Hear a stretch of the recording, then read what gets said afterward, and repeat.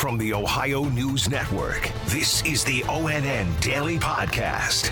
It is Friday, November 20th, 2020. From the Ohio News Network, I'm Daniel Barnett. New coronavirus cases hit a new record today as Ohioans headed into the first weekend under Governor Mike DeWine's mandated statewide overnight curfew. The Columbus Dispatch reports the 8,808 new cases tallied in the past 24 hours eclipsed the record set last Friday, which was 8,071.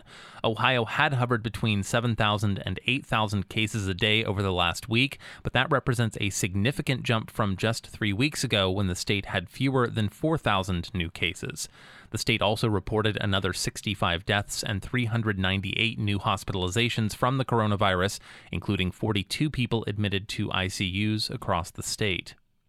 It was announced yesterday that Franklin County has the unwanted distinction of being the first county elevated to level 4 or purple on the state's COVID-19 public health advisory system. Kevin Landers has more on what that means. Franklin County has more than 500 cases per 100,000 people. New cases are going down, but they are above what the CDC requires. Now, a level 4 means you should only leave your home for supplies, but since there is no enforcement behind the level 4 emergency, it doesn't force people to change their behavior. The governor said local governments and schools need to decide if they need to do more. What we have done is, through our color code, try to inform local decision makers. We should look not just at the purple. You need to look at the rate. And you know, if you're a school district, you may even want to look down at the zip code rate. From the State House, Kevin Landers. Ohio's 3-week 10 p.m. to 5 a.m. curfew went into effect last night, but does a curfew really help?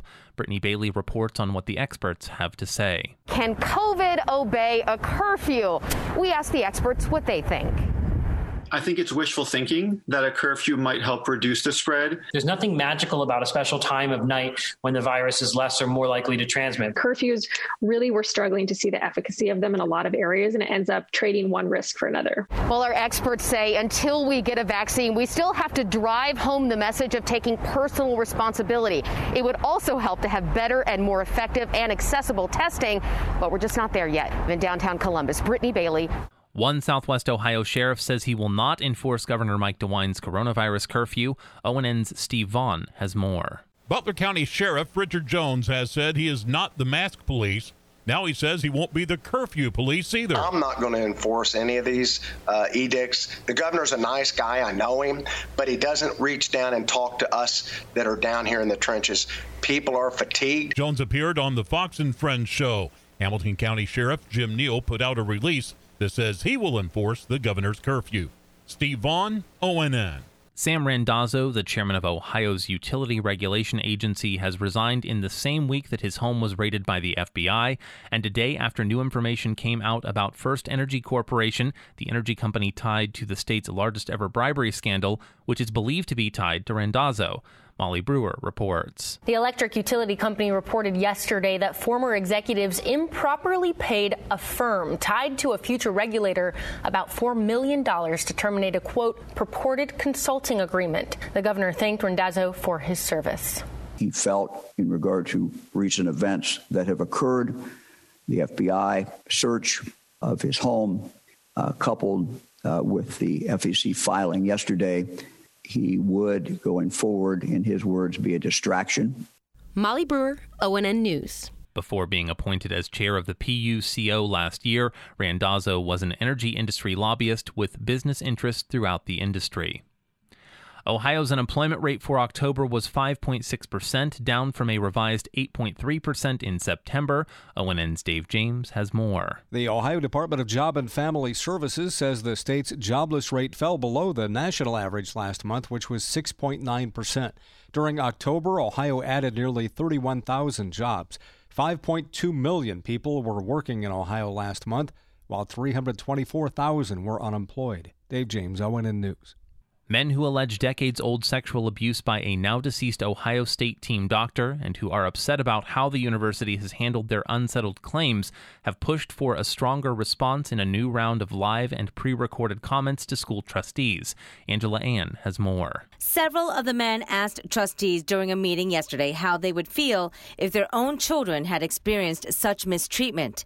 New Ohio State President Dr. Christina Johnson reiterated the school's previous statements that the behavior of the late Richard Strauss was reprehensible and the failure to stop him during his tenure was unacceptable. She assured the men that she's listening to their comments. Angela Ann, ONN News. A suburban Cleveland family was bilked out of more than $1.5 million when a relative died, and they say it was done by a trusted neighbor. ONN's Michael Kelly has the story. Ronnie Picar of Willoughby passed away from cancer, only to have the person he trusted with his power of attorney, a friend, make off with nearly $1.6 million that was supposed to go to his family. Picar's brother Michael tells our sister station, WKYC-TV, the money was transferred into other people's names and only about $700,000 recovered. CDC says 1 in 10 adults over age 60 are abused, neglected, or financially exploited. Michael Kelly, ONN News. Picar is warning others to look out for the elderly, especially when they're isolated and alone during COVID-19. And Columbus was supposed to host the high school football state championship games this weekend, but that's no longer the case. Dave Holmes has more on where those games will be played. Paul Brown Tiger Stadium in Massillon, the same stadium that hosted the state championship games from 1990 to 2013. The OHSAA wanted to play these games at the Fortress in Obetz, but decided to change location because of the health advisory issued by the Franklin County Department of Health. Paul Brown Stadium is an incredible venue for high school football, and the schedule of the games will not change with the new location. But there is one game of note. The Massillon Tigers are trying to win their first state playoff championship, and now they get to play on their home field. Their opponent, Hoban, has agreed to that. I'm Dave Holmes. Special thanks to affiliate station WBNS-TV in Columbus for their contributions to today's newscast. I'm Daniel Barnett on the Ohio News Network. This has been the ONN Daily Podcast, a production of Radio Ohio Incorporated on the Ohio News Network.